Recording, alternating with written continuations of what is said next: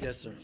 So, as per Rebbe's allowance, a follow-up from Shalashudis, if a shayla came in was that someone asked if someone were theoretically miyakad the bullet before Shabbos or some form of Isamshus, would that theoretically get out of the issue? Then in theory, the gun would no longer become a basis for such a person who looks upon this people.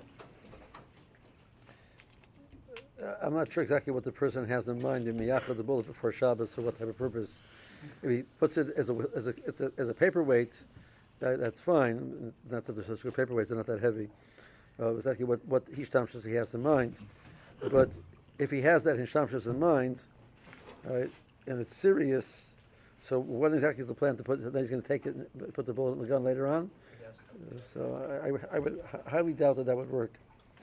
Because it has to be really shtamshus that he's miyachad it for. But if he's taking and putting it in the gun later on, because he's wasn't truly miyachad for other purpose. So I don't see that's an honest approach. Okay. One in general is one allowed to interrupt during davening, especially in the context that right now with saying Tehillim after davening, sometimes the Tehillah is up to that before pushing down to the say during the Leinu, or even possibly earlier than that if someone's still davening Shabbos for long.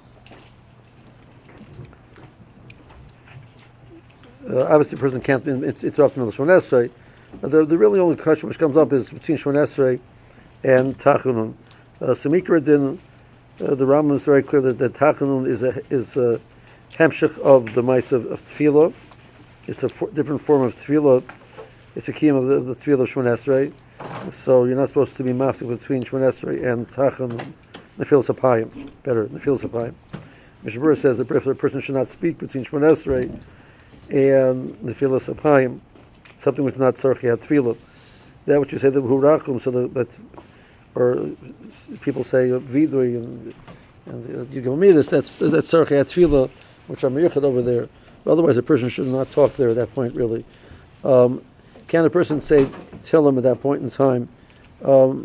My feeling is yes. This goes into tzarchei tefillah of the tzibur right now, so that the person can do that. After that, really, it's all open. There's no reason why a person can't. Ashrei, he wants to pause. I would just recommend he finishes saying the Tehillim. He can go back. He should go back and start up from the beginning of Ashrei again. Same thing with Eleno. A person really could, there's nothing stopping from pausing at any point in time. Rabbi, so if someone's in a sholat that says Zabina Malkeinu, like during this time, if like someone like doesn't get up to Zabina Malkeinu with the tzibur, should a person say it after? Or is there a difference? No, if he's with the tzibur, he should say with the tzibur. He has no chiyuv to go back and add it in afterwards. Okay. What about the tzibur saying Tehillim for a Does that mean you say that after Shemon Esrei? No, that person shouldn't interrupt. Right now, this is the mitzvah tefillah. Mitzvah tefillah is the deraisa is according to the Rambam is tefillah b'chol yom. According to the Ramban, there's no mitzvah tefillah b'chol yom, but there is a mitzvah tefillah be'es sorah, which the Rambam talks about at the beginning of Hilchos Taniyos, which the Ramban agrees with. So the key of tefillah deraisa is tefillah because of be'es sorah, which when we're saying Tehillim, we're bringing Mekayim that tefillah, that's all specifically for that purpose, that the Eis Sorah. This has a din of an Eis Sorah. So to say that that's considered hefsek between your Shemon Esrei and a different type of tefillah, but when this is a tefillah which you're mechuyev in deraisa, you can do it by yourself later on, but theoretically, with the tzibur doing it together, it's appropriate to do it together with the tzibur. The Rambam seems to say clear. That's when when you're doing with the tzibur, you're doing on the yachid. It's hard to not clear. The Rambam talks about the case of Eitzorah, which is the Soros Harabim. That's the key of Pashas. According to the others, could be that even a personal sorrow is also kiyum of that the rice. So there's supposed to be a brisker rub like that. Up here, Shemua, that he holds it the same that applies in by tefillah by yachas. If the chal would be something that you personally feel about, that it's important to you personally, that would be true. But some kind that you don't know about, that would not be true. That would not be kima till deraisa. This chiyuv deraisa be'isar, so it's the isar comes now. How often during the isar is the chiyuv? Anytime you do it. So Not the kiyum, but chiyuv. Is the chiyuv once in the isar, once a day, 3 times a day? also, if the chayla is a gadol, is that okay happen? If that means something to you, honestly. So it's not like a general basis. It's a case-by-case basis. You're saying the tzara of the tzibur is a tzara which belongs to me as well. So if I relate to the tzara of the fact that there's a gadol which is in tzara, that I understand that that's a tzara tzibur. Right? But if I don't, even though I'm supposed to, the Musar Shmuel says I'm supposed to, but I don't honestly. I wouldn't consider it like that. Yeah. How much time should Bachurim devote to learning Sifrei Chassidus, and does Rabbi have any recommendations? The person who asked it also asked if Rabbi could figure out who asked the question.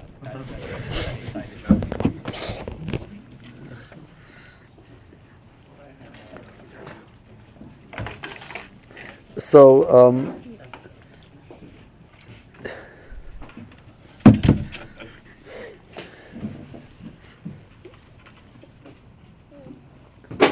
So I'm gonna have to answer a different question.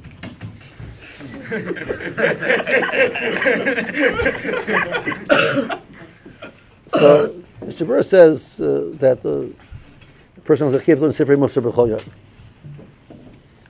That's a fair Mr. Burr. Doesn't say how long. The person was a chiyuv learn Sifrei Musar b'chol yom. Nowadays, most Bachurim do not learn Sifrei Musar b'chol yom.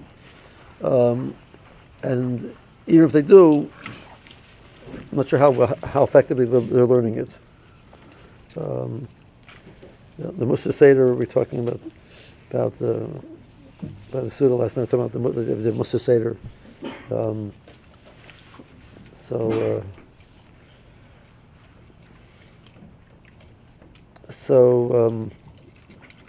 Remember the first time I came here, somebody asked me to learn with him during Musar Seder. We used to have Musar Seder in Yeshiva. Between 2:30 to 2:45 was Musar Seder. And I looked at him like, what do you mean? So I want to have a Charusa during Musar Seder. And I looked at him like, how do you learn Musar with a Charusa? So he said, what do you mean? Every Yeshiva he went to, you learn Musar with a Charusa. I said, Musar is a process of a person learning something and internalizing it and absorbing it. A charusa is a distraction, at best, or it's a conversation between you and yourself. Like the guy next to you is like it's not shy to that. Adam Gadol said that nowadays, nowadays the Welt says that Musar Seder nowadays is a moment of silence in the memory of Rosh Salanter. I once heard from Mishkei Herzl. He says, "Ha'olam omrim Musar Seder olav hashalom, v'ani omer Musar Seder Hashem nimkeim damai." So, the process of Musar is the process of a person getting in touch with themselves, realizing where they are, realizing their strengths, realizing their weaknesses, and helping themselves move the needle and move forward. The challenge with Musar is that to learn Musar, to do that, is a very scary prospect because you're getting in touch with your chesronos. You also have to get in touch with your milas. Because if you just look at your chesronos without the milas, it's so depressing, you just give up. Which is what the Yetzer Hara wants. So, in Europe, when you realize that Eddie Baruch was in yeshiva, how many Baruch you think were in yeshivas in Europe? You start looking at the numbers of the yeshivas and realize that there is 3 point something million Jews in Poland, and only a handful were living in yeshivas, beyond their teenage years. Anything beyond that, forget it. So these people were there by choice. These people had tremendous ability to withstand the pressure. They clearly were Gaber Rabbas.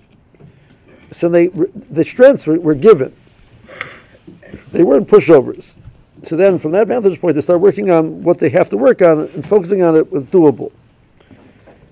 Nowadays, most Bachurim are wimps, is probably being a nice way to say it.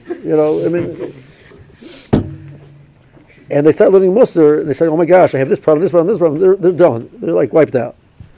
It's end the conversation. The mile of Chassidus, what Chassidus came to Klal Yisrael was, who was Chassidus for? Primarily, Chassidus is for the Hamanam. So there is, they to themselves they're not really good in learning. Their davening isn't great. They're very busy with who knows what. And are they valuable to Kodesh Baruch Hu? Came along the Baal Shem Tov and said, "Yeah, you're valuable." Right? So you, with all of your simplicity and all your tzmimus and all of your, not knowing anything, the Bachurim likes your sincerity. That's why Chassidus it touches people nowadays, because it works on being mechazik the person and lifting him up. Every person has to know. Reb Tzadok writes that the same way you have a emunah in a Kadosh Baruch Hu, you have to have a emunah in yourself. He says, if you don't have emunah in yourself, what you're really saying is Kadosh Baruch Hu blew it. Well, Baruch didn't blow it, because that's not your emunah. Kadosh Baruch Hu didn't blow it. So he made you, with all of your mistakes and all of your problems and all of your mess that you are, he didn't make a mistake. He knew what he was doing. And that's part of your emunah in the Kadosh Baruch Hu, Reb Tzadok writes. So that's the model of the Sifrei Chassidus that they give that. So for many people, when the Mr. Brewer wrote Sifrei Musar B'chol Yom, for them the process starts before they can get to the Musar. They start with the Sifrei Chassidus, because that's their hakdama to the Sifrei Musar. There's Sifrei Musar which can do that as well. Now, Rav Wolbe in Al Shech Chelik Beis, what he's trying to do is this process. Right, trying to build the person up, etc. The first two marachas, marachas ad, marachas atara, that's what it's all about. And it's an avoid of years to work on that. The average, one Rashiva said back, it says, the mach of our generation is low self-esteem. So a person has to overcome that. Now, the person who's already reached that point where his self-esteem is intact, he needs to really challenge himself. So there are Sifrei Musar would do that, Sifrei Chassidus would do that too, right? And some of the Sifrei Chassidus can be quite sharp. But that's a process of learning Musar. That's not dafka. So each person has to be honest where they are in the process and get hadracha from somebody. How often should they learn? How much should they learn per day? So it's a hard question, because the person has to really first say he's using his day properly. Like, I tell you over the Cypress Cheshvan of how to use a day. Cypress Cheshvan, the person should sleep 8 hours. Right in the letter. The person should get 8 hours of sleep. The person has 8 hours of sleep. Their mind is clear. They feel rested. They're able to function. It says then you have 2 hours a day. Shachris, mincha, marav, benching, etc. Adds up to 2 hours a day worth of tefillah. That's he puts it. I think most of our Bachurim probably would cut it back a little less than that, but Baruch, I don't know where you come. I got Mara for the Almond, a few weeks ago. Somebody pointed out to me that my Mara was longer than somebody else's. One of the shuls, their Shachris was quicker than my Mara. It's a little bit different speeds. He says you have 2 hours a day. A person eats, a person rests, a person takes a walk. So you have 12 hours a day to learn. That's the type of writes. I think our average guy is not home but 12 hours a day of learning, right? But that's a phenomenal amount of time. A person can get in. He learns from 9 to 1. He learns from 3 to 7. He learns from 8 to 12. Where you're putting the numbers in over there, and 8 hours of sleep also. Right? But a person who's putting in a solid day, learning, should be miyachid a time for this process called Musar, this process called Chassidus, right? The process of getting in touch with themselves and understanding what makes them tick, understands what their strengths are and how they can build them up, and all that a person has to do that. How much a day? It tells Musa Seder Bayos was 20 minutes a day. And the Elul we had two Sidrei Musa. It was and it was 6 days a week. It wasn't Shabbos. It was 6 days a week. It was right after Shachris. My day was right after Shachris. And it was very powerful because we sat down right after davening. Reb just sit down by his seat. Reb Chaim sat down by his seat. They took out Sifrei Musar and they learned for 20 minutes. And they didn't. There were guys who left early, but a lot of the Elam learned. And it was 20 minutes a day. And I used to think to myself, 20 minutes a day is not enough. But realistically, people's schedules are Mr. Chavis Chaim is one place he quotes. He says he recommends a half an hour a day of Musar. So practically, a person has to figure out what that means. If a guy learns 5 minutes of Musar a day, it's also an accomplishment. 5 minutes of Chassidus a day, it also is an accomplishment. Yeah, that was an interesting question. What are the Gedarim of speaking Lashon Hara to someone else to unburden from emotional distress? When is it mutter, and under what context, with whom, etc.? Sorry? When is one allowed to speak Lashon Hara to unburden oneself from intense emotional distress? With whom, how, and what are the general Gedarim? Okay, so it's an interesting question. The Chavetz Chaim in the Be'er Ma'am Chaim, so, Lashon Hara l'Torah is mutter. Right, this of Lashon Hara is okay. Lashon Hara 101, right? Lashon Hara has two Isser in it. It has an Isser of damaging somebody, and an Isser of speaking negatively. So even if I know the person will not be damaged at all, I shouldn't be talking negatively about somebody in Klal Yisrael. One Isser. Second Isser is even if I'm not doing something which is I'm saying something negative, it's going to cause a person something. My speech is going to cause something negative to happen to the person. There's an Isser of Lashon Hara. Both are true. So the fact that I have a Toelis doesn't give me a heter to damage him. So that the Chavetz Chaim is, if I'm coming saying Lashon Hara Toelis is mutter, it can't be that it's damaging him more than he deserves to be damaged. So if I talk to somebody who knows the fellow, who's going to review how he looks at the person and skew it differently in a way which is going to be detrimental to the person, I can't do that. If I talk to a person who I understand will take it with a grain of salt, and say whatever you're saying I hear, I'm not going to change how I view that person, because there's always more to the story. But so then you can do that. So who you're telling it to, by definition, it depends on how they're going to change how they interface with the other person. Now, then there's a heter of Lashon Hara l'Toelis, means I can speak negatively l'Toelis. Why? Because the Isser of Lashon Hara is the fact that it's something which is better is negative. If it's something which is positive, it's not Isser. So what's the value Toelis? So the Toelis is I'm benefiting the individual by telling him, protecting him from damage, etc. That's called a Toelis. Comes along the Be'er Ma'am Chaim, and he says he has a suffix. Chazal say that the person has something going on in himself. He's worried about something. The eighth is you should share it with somebody else. So does that give you a heter for Lashon Hara? Is that called Lashon Hara l'Toelis or not? So the Be'er Ma'am Chaim raises it as a question, and he remains tzorchian.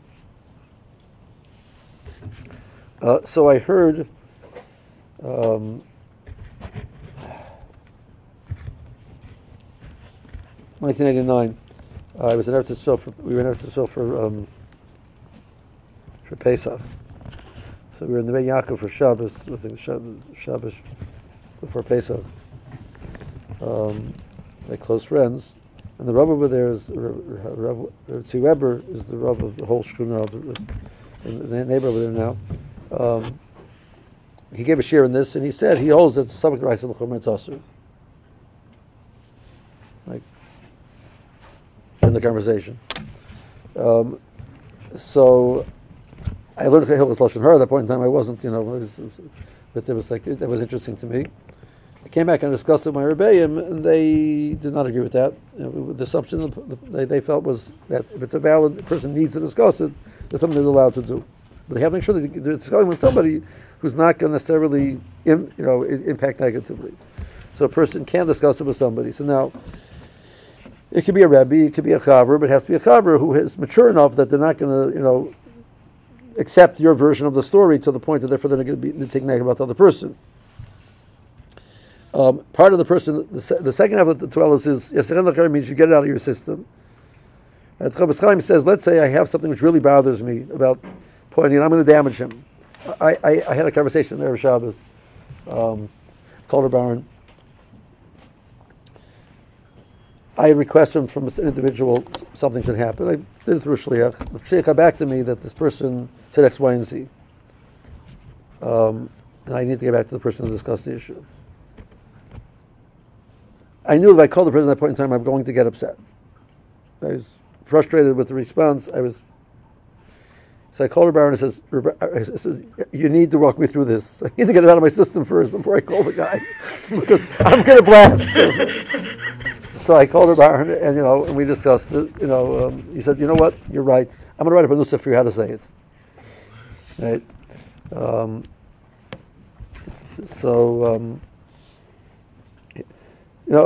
It's, I'm not going to get more of the details, but so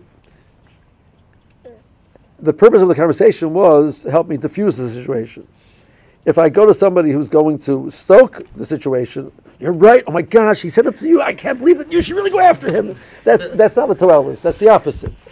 So that's what the Chofetz Chaim says, that you're taking to somebody who's, if I have Lashon Hara, which I know if I go with the Pliny, who's not going to be Makabel, I tell him, I'll get out of my system, and I'll be done with it, that's mutter. Because he didn't hear Lashon, he was not Makabel Lashon Hara. I did it to get out of my system. And now I won't go spreading it to everybody else, because I'm done talking about it. But if it's going to stoke the situation and make it worse, obviously I can't do that. So you have, a lot of times happens, you end up talking about with your close friend, he takes your side of the picture, right? The person's in a relationship with somebody, whatever it is, and they tell somebody, they take their side, they get all worked up, and they then work you up, and then they reflect back to you the negativity. So it's not a Toelis. So I would very strongly recommend being very careful of who you're sharing it with. Yeah. Just want to make sure I have the question correctly. Why does the yeshiva not say Bishver for Sahal after the Tehillim? Is there a problem with that? Is there an alternative nusach that might be utilized instead? Okay, so it's a great question. I'm going to hold that question for a second. Go back. Somebody asked me this years ago. Why doesn't yeshiva make the mishaberach for Tzahal and yeshiva on Shabbos? And I think I mentioned this to you before. So I told him. He said that we have in the Nusach Shmon Esrei Revan Yinu B'Rov Yaveinu that the Russians should fight our fights. And 3 times a day, when I say that, I think about the young men and young women which are in a state of danger. The Russians should protect them and take care of them. I don't need to wait till Shabbos morning to do that. I shouldn't wait till Shabbos morning to do that. And I don't need some new nusach when I have a nusach already. Elamai, what the specific, how I want to say it, that's between me and my creator, how I want to say it. That's what I told the person. The person was like stunned, like he never thought of the idea of like davening for them more than once a week. Really? Like they're only in danger on Shabbos. What about on Tuesday?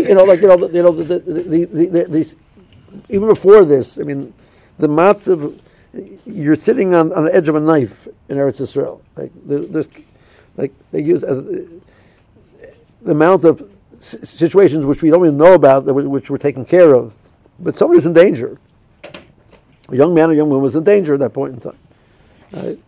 So how are you not davening for them?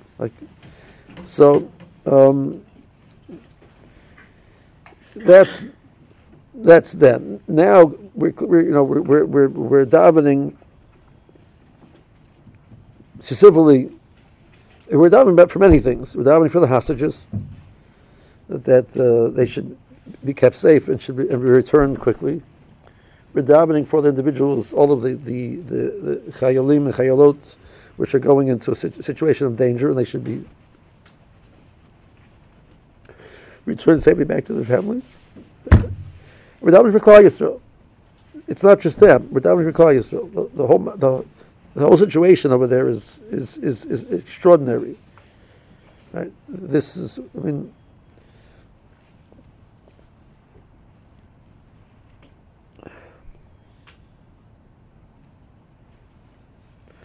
Ron and I spoke about this, that we should be maybe adding some type of bakasha besides the Tehillim, and we sort of agreed. So we just haven't decided exactly what we want to do with that. So is the tefillah for the mishmar for the tzahal appropriate? It's definitely appropriate.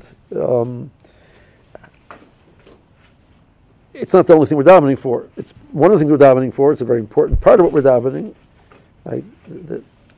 But it's not the only thing.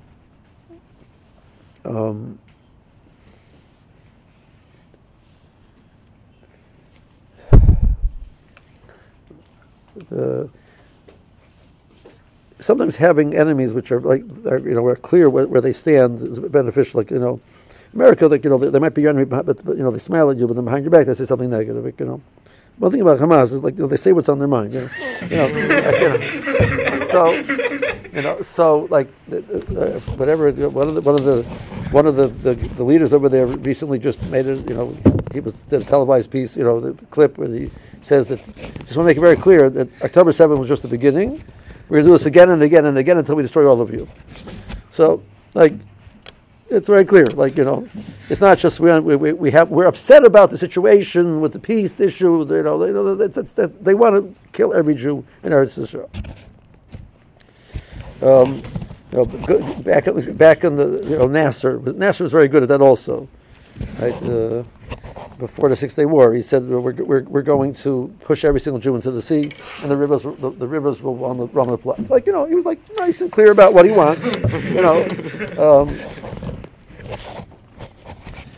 Right. The Germans never did that. They had the final solution. They didn't say what the problem was. There's just a final solution. It was top secret. It was top secret.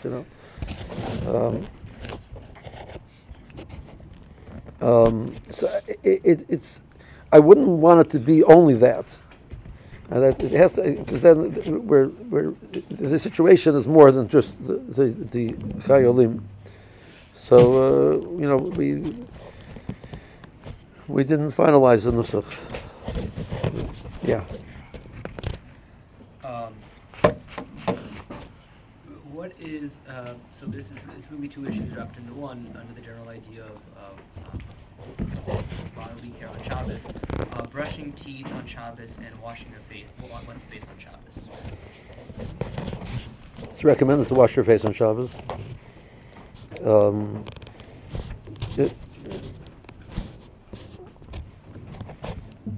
The simple the way the Shulchan Aruch presents it is the person is to wash their face every morning and dry it well. And when you say the bracha b'ma'aber she'eino meinoi, it's tied on washing your face. The part of the way you take she'eino off of your eyes, you wake up, is by washing up. That's so that the person definitely should wash their face in the morning. And multiple times a day, I have no idea, but some people say ma'aber she'eino multiple times during the day, but after Shir, after David, different times you need the ma'aber she'eino At a Chaver used to walk into. Every day before Shir, he used to walk into the bathroom and wash his face, like he needed to wake himself up before Shir, after for Seder.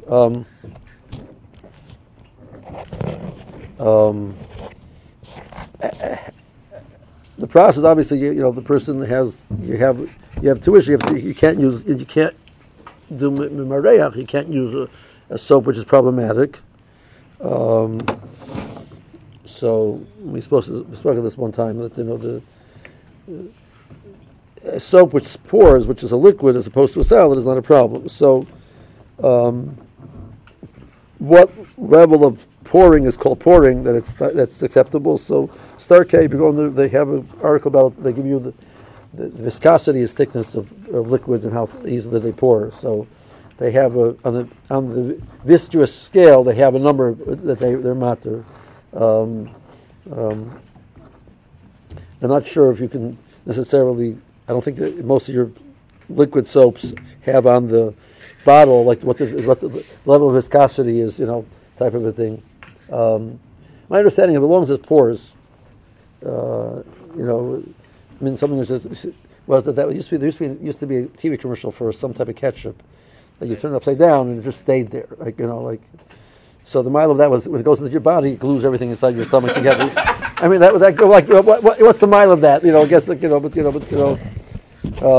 wasn't running. That was the point, right? So and then eventually it plops. So I get it, but most of your liquid soaps don't do that. Some of them are thicker than others.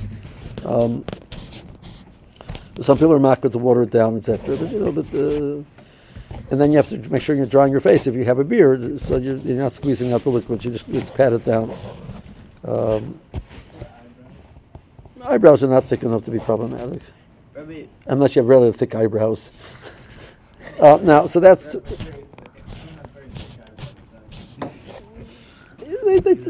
I highly doubt it. It's very uncommon that. The point is the water has usually eyebrow hairs are not thick hairs, thin hairs. It has to trap. If it traps the water, there's a problem with skita midrabanan. It's not skita midaraisa because it's not absorbed into the fibers. It's just trapped between the fibers. That's not skita deraisa. The deraisa is that it's absorbed in. So, but it's midrabanan. It looks like you're doing an act of squeezing it out. So you can't press out the water. So you dry yourself normally, not vigorously. You should be fine with that. Brushing teeth. So, if a person has a secretion that their gums are going to bleed, they should be brushing the teeth more often during the week. Number one, what do you mean? The average person, healthy gums don't bleed. That was a paid advertisement by your dentist. If you want to go the other way. No, I just spoke to him recently. He told me you should brush your teeth more often. Okay. So I'm assuming that the average person is not a situation that the teeth are going to be for brushing the teeth. Number one. Number two, so the toothpaste is a problem, because it is a cream, there's memorex spreading it out, but they have the Shabbat toothpaste, which is much thinner, etc. It costs like about $50 per ounce or something like that, or a person can put mouthwash in their mouth beforehand and brush their teeth. Wetting the toothbrush beforehand, so you're putting water in. You're trapping it in, and you're squeezing out the water. But if your mouth is wet beforehand, there's not a problem. You wet your mouth, not the toothbrush. The only issue is there's a Magen of Rum in the end of Shin Gimel, which says that it's ubda l'chol to brush unless you have a brush which is meyuchad for Shabbos, mivreshes, which is meyuchad for Shabbos. The person has to have a Shabbos toothbrush dedicated for Shabbos. That shouldn't be a problem. They have Shabbos toothbrush which are available, which are the space between the bristles is wider. They don't trap water, so then you won't have this chashash b'chlal of squeezing out the water. So a person can do that. A person can do regular toothbrush. Either one would work as long as you don't wet it beforehand. We're marking for that shita of miyuchad having a miyuchad. Yeah, the Mishnah brings it down. This memarech wasn't. I remember by the dog shot in the beginning. The Rebbe was saying memarech's only a thin. You're trying to spread out a thin, even layer. Are you try? I don't usually try to get a layer. Doesn't have to be even layer. It's just that you're spreading out a layer. Yeah, but I don't try to get a layer of toothpaste covering my teeth. I just try to scrub my teeth. You're spreading it out. That's the point. Is you don't want it to stay as a unit. Yeah, the point is saying if you just drop it on and you're happy it should stay there. If you're happy that the toothpaste should stay right there while you're brushing your mouth, you'd be right. But that's not true. Toothpaste. What? After brushing your teeth, can you rinse it afterwards? It doesn't get Can you rinse it? toothbrush. Yeah. No problem with that. I mean, by dish soap, is there a problem with the foaming soaps? If there are a problem with foaming soaps, would you think that we were having foaming soaps here? When Moshe holds there's a problem with foaming soaps. The soaps which come as a liquid and they turn into a foam through the process of how it comes out. Moshe holds there's a problem of moilid.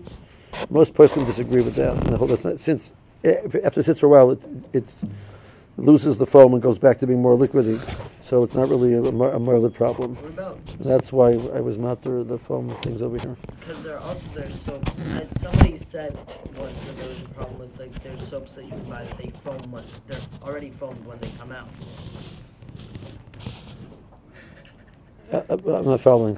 Inside the bottle they're foam, or inside the bottle they're liquid? Inside the bottle they're liquid, but once they're already out, once they start coming out, they're already foam. That's what I'm saying. That's no problem. Right. Because it doesn't. Eventually, it loses the foam and goes back to being a liquid. Yeah. Someone's lost. Well, not lost. Maybe lost. But davening Shemona Esrei, and he's not sure where they're holding. They space out. So they are lost. They are lost. It was a long time. What should one do in that situation? Oh man, it's such a mess of a psak. So, what are the studim? The studim are one side is you have some brachah l'batol to go back, but if you don't say all the brachos, it's ma'akev, so you can't go further. So you should just stay there for the rest of your life. So the guy says, I remember davening up through Rufuenu. He's holding somewhere now. He's not exactly where he is. He's somewhere near like Shema Koleinu. He's not sure exactly where it is. So something happened between Rufuenu and Shema Koleinu, right? So he said, well, let's not go back to Baruch Aleinu, and that for Hivade said X. He's not sure if he said after that. So he's not sure if he said after that. So maybe it's Ma'akev if he didn't say it. So he can't go further. But if he did say it already, he's going back as Rachel Batala. Nachmal too, if you say in multiple. Right, so we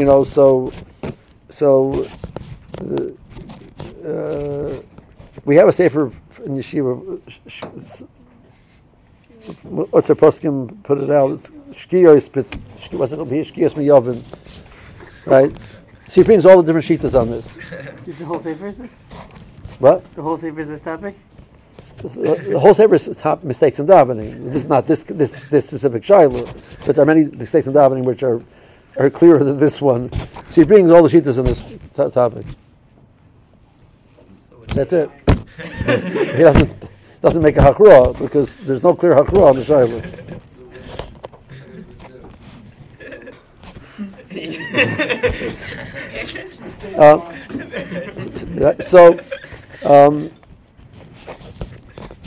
So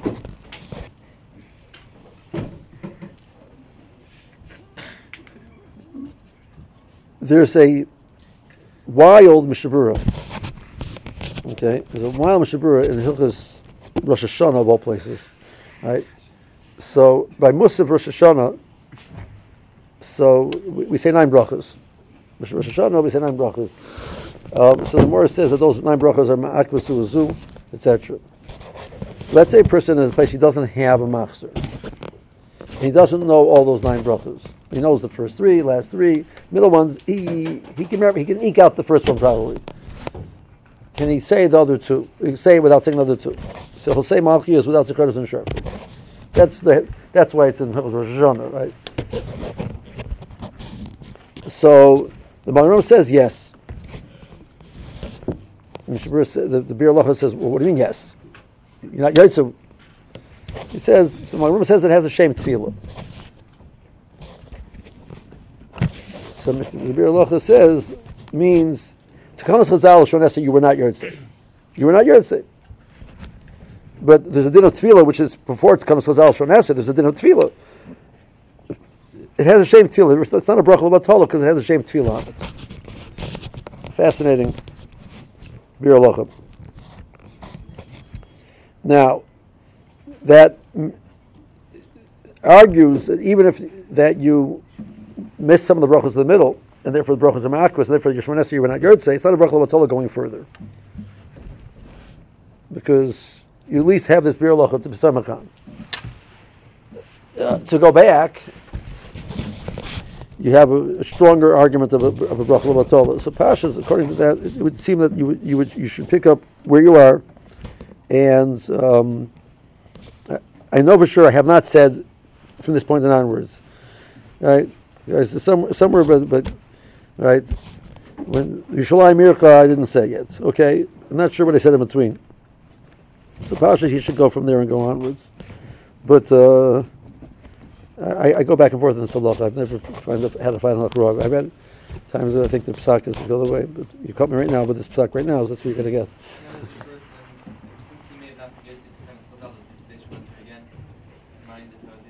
No, we're not big fans of the Tanai thing.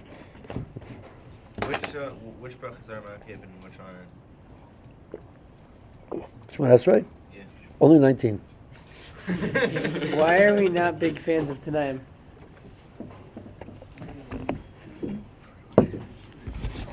We're not big fans of this Tanai because we have no problems having kavanah the first time.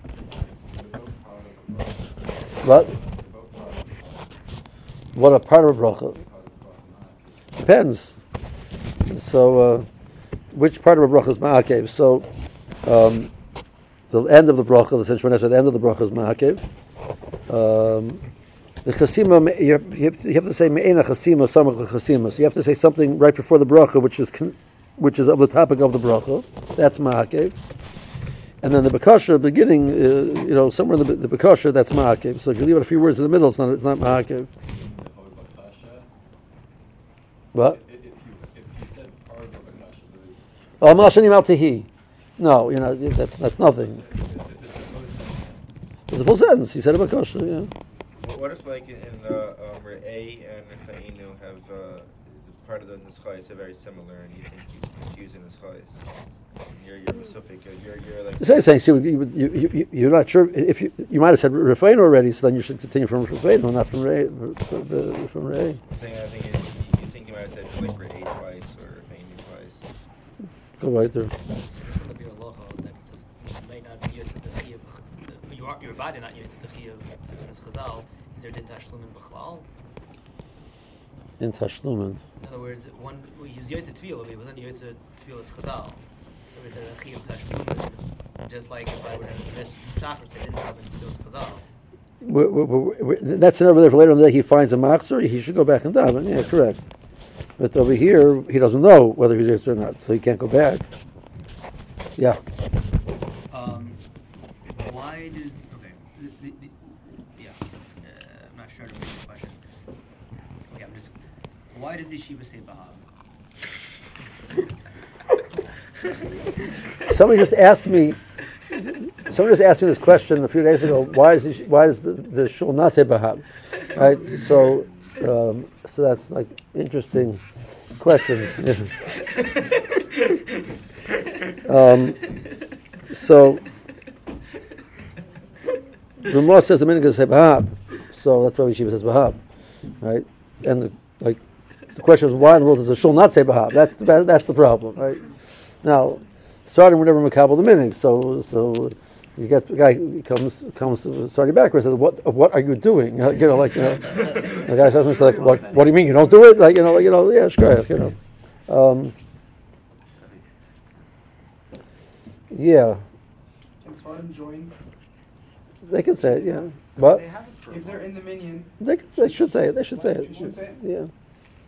I once had this. Isn't it only if you're fasting? Isn't it only if you're fasting? No. The slichas and the fasting are two different things. The slichas are the slichas and the fasting is the fasting. There's a minute to fast, which we don't do. We don't recommend people doing nowadays. I actually spoke to Rabbi. We had a hard minute to maybe do a fast on the Sheni Basra. But he said he didn't want to do it because it would take away from the learning. I remember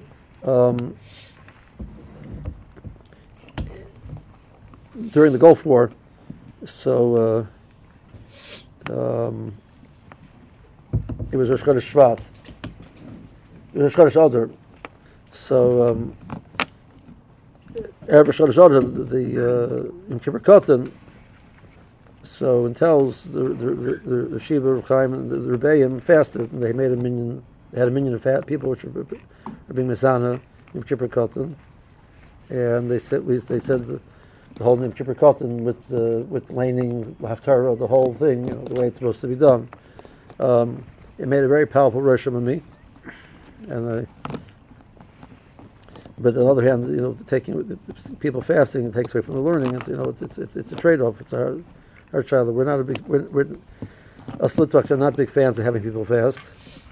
I've seen them are even less fans of it. So we started, they're still into that type of stuff. Brisker's even less? What? Brisker's even less? Brisker's even less, yeah. What's the reason most shells don't say it? Because it's an inconvenience. Yeah, but what's so special about the Sheni Basra? Because that's like the end of it? Or? Yeah. Why doesn't Yeshiva do the Yom Kippur Katan Slichas? Well, why don't we do Yom Kippur Katan as well? Akiva, nobody's stopping you. I know, I was wondering. So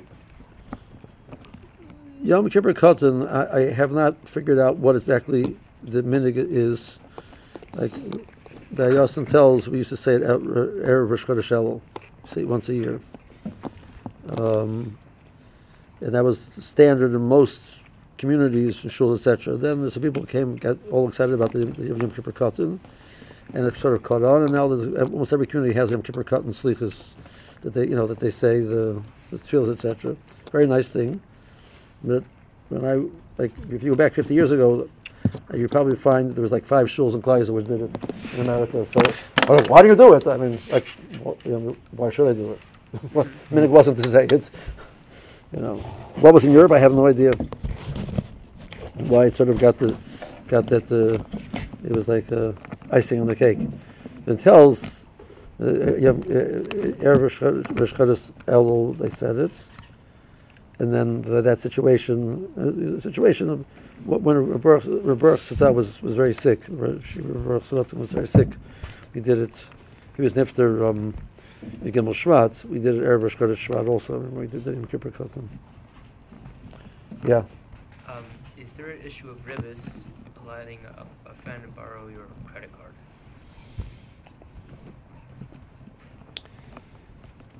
Okay, so there's some fascinating ideas that the Gemara has about what's called transfer of money.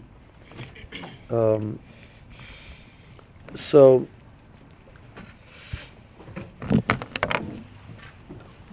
when I use a credit card, what is happening is that there's me, there's the vendor, and then there's the company, the bank. So the bank is giving the money to the vendor, not to me. So why do I owe the bank money? They didn't lend me money.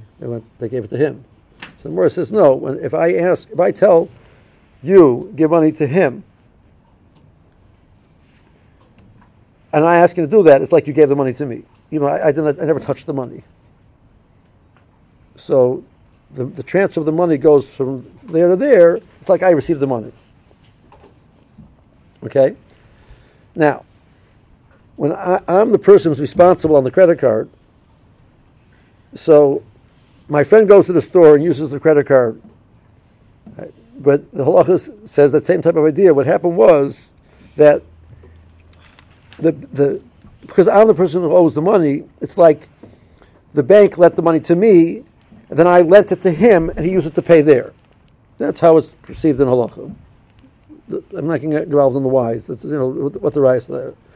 So if it has my name on the credit card, it says Reingold on the credit card, and then Goldberg uses the credit card instead of Reingold, the bank lent the money to Reingold, not to Goldberg. So how did Goldberg get the money? Because Reingold lent it to Goldberg. Okay? Now I lent Goldberg $1,000. So if we pay it back right away, I lent him $1,000. He pays back $1,000. Goldberg said, you know what? Listen, I can't afford to pay back. I'll pay the monthly fees. I'll pay the cost every month. So what's happening is now this happens backwards. I owe the bank. Goldberg is paying money to the bank as if he's paying money to me because he owes me money. And he's paying the ribbis. So it's an issue deraisa of having a person carry a balance on a credit card and pay it off for me. These are the deraisa. The Cheshvan is the Ikra Sugya is actually more in Kedushin and Abzayin. Those you learn Abzayin, it sounds like a shikol lomnish shikol terra. It's the halacha lamaisa, but it plays itself out in Ezen HaShikol. So it's considered as if I let the guy money, and now I'm charging. He's paying it back to me, but with ribbis.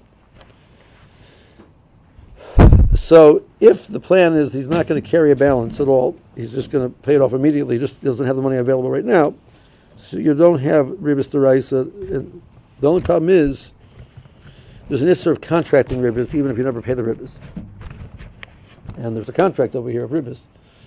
I'm saying that if you don't pay back a certain time, you're going to be paying me ribbis, which that's what I'm saying. If you don't pay back this thing by the due date of the grace period of the first month, you're going to have to pay me ribbis. There's an issue deraisa to arrange a payment of ribbis, even if you never pay the ribbis. Like most shittas. If you arrange ribbis and you pay ribbis, everybody agrees it's the rice. If you arrange it and you don't pay it, maybe it's only rabbanon. But most shittas holds the rice even in that case. So, yeah. What about points? Let's say you buy something, you get cash back. You buy something for a group of guys to get a gift, as a gift, and it's $30. There's 3 guys, so each of the guys give you back $10. You laid out the $30, so you're getting the cash back of, let's say, I don't know how much you get. Let's say 3 cents. 30. You get 30 cents now in a fake currency. It's not a real currency, but you only put out $10 actually. So there's no problem of ribbis. Let me set the points. If I lay it out, I put it on my thing, and the guys. I'm taking responsibility. I'm buying it, and then I'm, as it were, letting them use it. And they're paying me for that. That's not a problem. Even if you consider alone, there's no problem. The ribbis is the only problem. The ribbis comes from the loiv to the malva. Over here, they're the loivim. I'm the malva, and the bank is giving me a gift. That's not a problem with ribbis. So just to clarify then, if Rabbi's not saying that if someone needs to buy something from the store and they ask to borrow money from you and you just give them their credit card and they'll pay you back at a later time, that's not what Rabbi's referring to, correct? I'm saying that situation, if I buy for them, I buy the item, I own the item, and then I give it to them. So I can sell it to them, I can give it to them with what the arrangement is, right? That's not a problem, right? But if the guy, I don't care if the guy never pays me back, so then it's not a halva. But if I want the guy to pay me back, I'm lending him money through this transaction. That transaction has a Tanai ribbis in it, but that's part of the contract of the credit card. So it's much better if I should ask him to buy it for me. It's mine. So he doesn't owe me any money because he bought it for me, and then I'm selling it to him.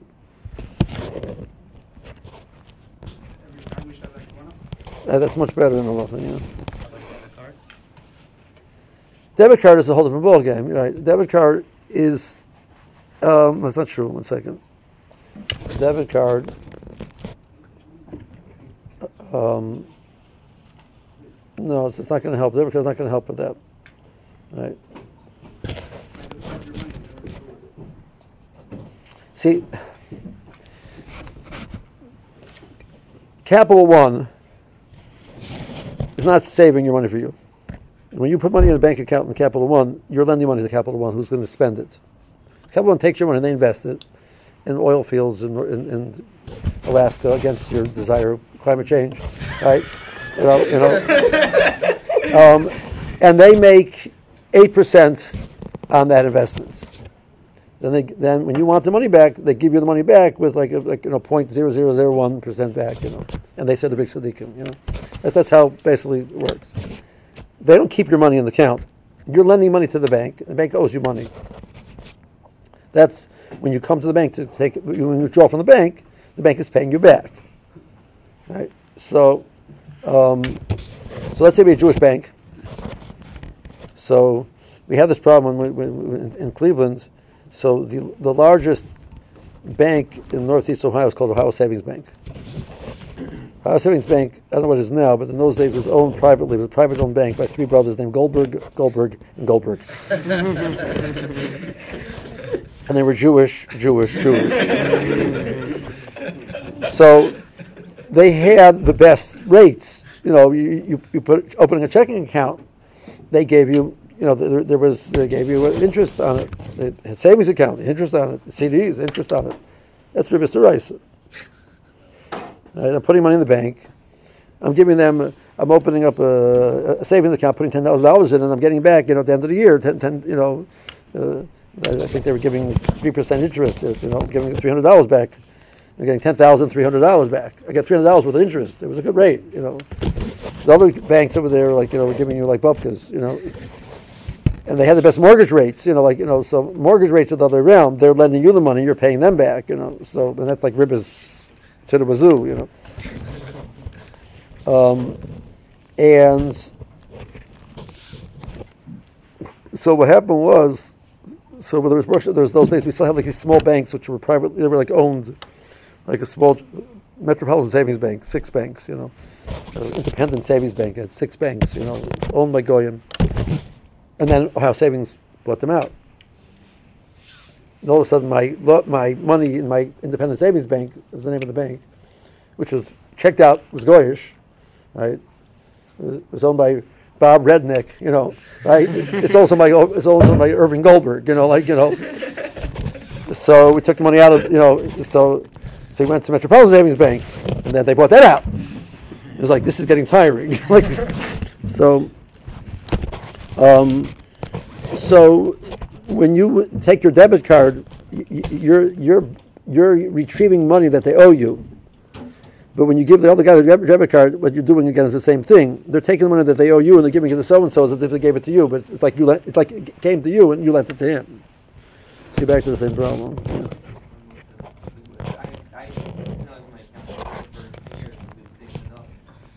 No. That's not my problem. The problem is if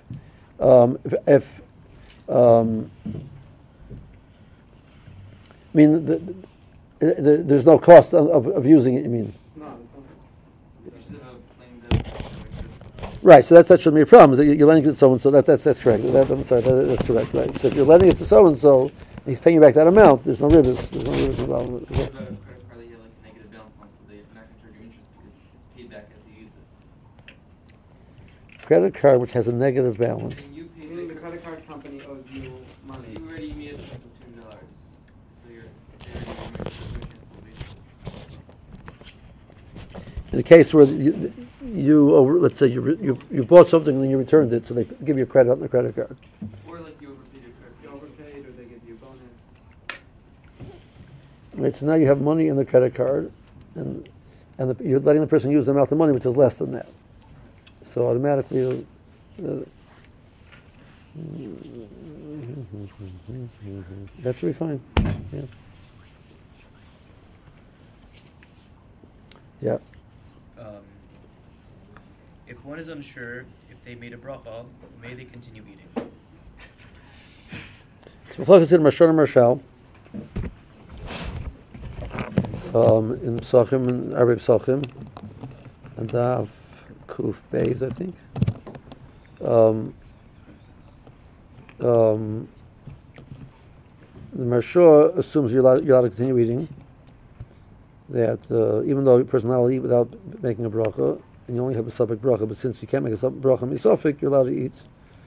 And the Marshal disagrees and says that you can't make a bracha misafik, but you can't eat without making a bracha, so you can't eat. So what do you do? Stop eating. And then how would you? When do you eventually start eating? When do you get out of your dilemma? So. What if you haven't eaten enough to make bracha? So, the following works. One time, right? Somebody came and asked me this question. I said, "Okay, so you can't eat anymore." I said, "Okay." He says, "Okay, now you're Mesiach Das from eating, so you're allowed to go eat again. Making a bracha and allowed to eat because you're Mesiach Das. But if you know that that's what the psak is going to be, it doesn't work. So I just blew it for all of you guys, right? I mean, I think some people sometimes do this. Can you make a bracha with food in your mouth already? If you forgot to make a bracha, you can make a bracha. You can move the food to one side. You make a bracha. Yeah. Wait, why can't you make a bracha and then make another new bracha? You can't eat anymore since we're done. That's good. If you, like, so I was saying that works if you need to say bracha achrona. You didn't have enough to say bracha achrona. You took one or two bites. You're not sure if you made a bracha. So what do you mean? What's bracha achrona? Yes. We can leave someone else who waits to need a bracha rishayah and a bracha.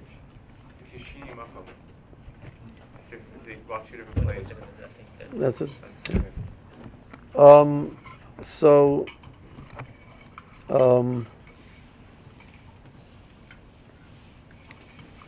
Midaraisa, there's no scenario where I can't tell someone else to be motzim in a bracha. Because I'll put limits on the concept of being motzim someone else with a bracha.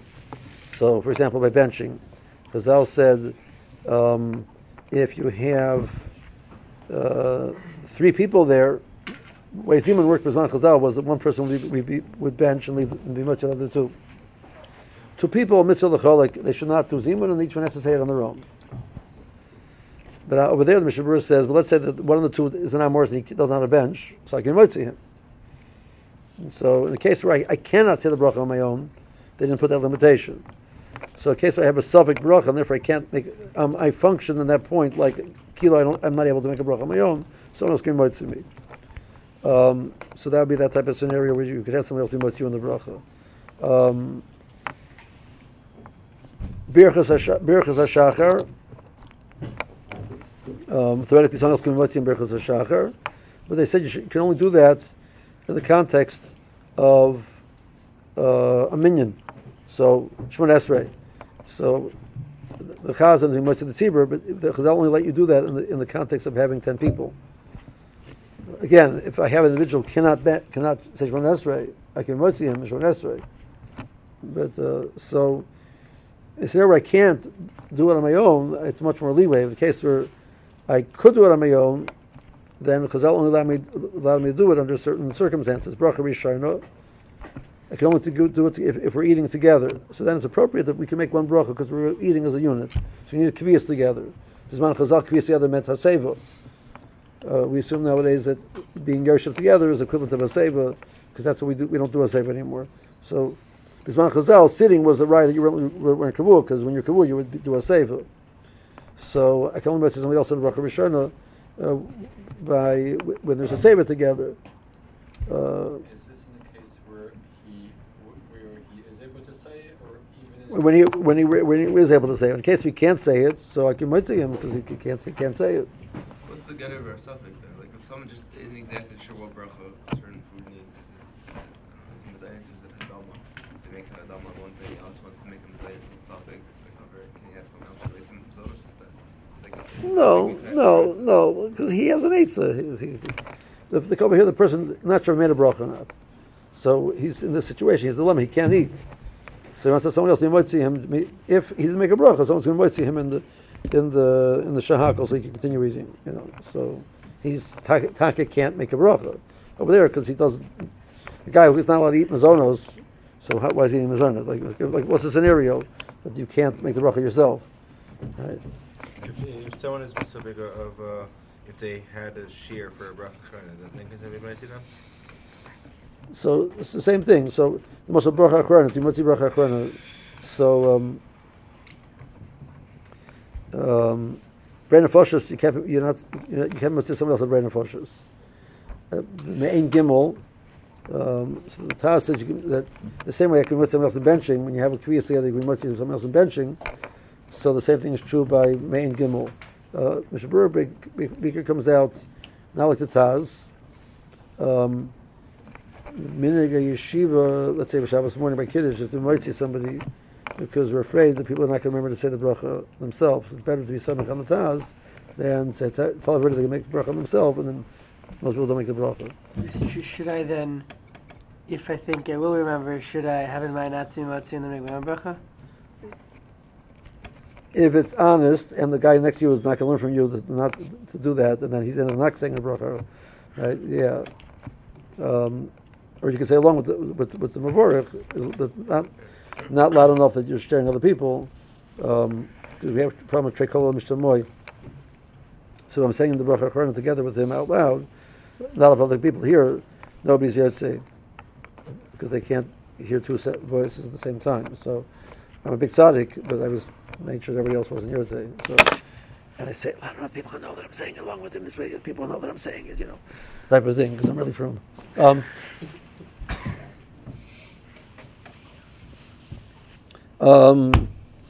How loud do you have to say it yourself, though, to be? You have to say loud if you can hear it. So unless you have to hear it, nobody else can hear it. Right. It's good to get used to that. But like Shemona say, yeah. Some people say it loud enough that everybody else can hear it also. It's like reading along with the Bachurim. You're supposed to say it loud enough that you could hear it, and not loud enough that everybody else hears, because then again you have this problem with Sheikh Mishtamor. There are some places who give eights on it, right? But some people I lane sometimes, like some people next to me, like the guy's really, really loud, Kol Kabod, you want to do what you said? So say, fine, What if the Bachurim hears it because he's standing right next to him and not there to see? That's not a problem, yeah. He's saying it out loud. The problem is someone else being used to Shmiya. Okay, my wife is here. Okay.